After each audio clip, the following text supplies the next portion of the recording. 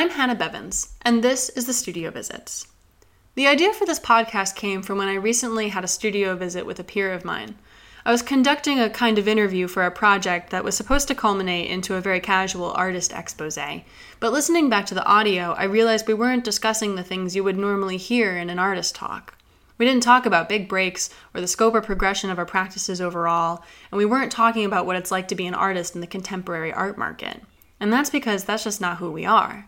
Because right now, we're nobody. We're still living in the not yet phase, early on in our career. We haven't had any big breaks. We aren't making any salaries from our practices. And we have probably around 5 listings on our CVs, if we're going to be honest.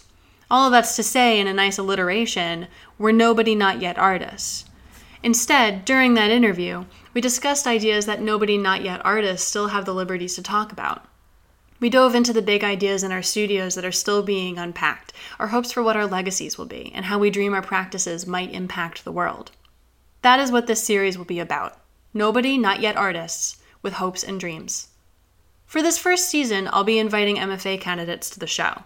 I'm currently an MFA candidate myself, and so during this first year, I did a lot of questioning about what this degree might mean in the art world today, especially with the price tag it has on it.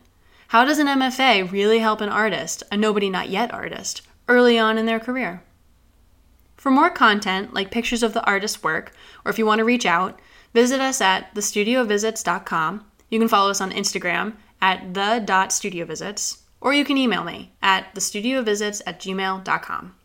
Thanks for listening.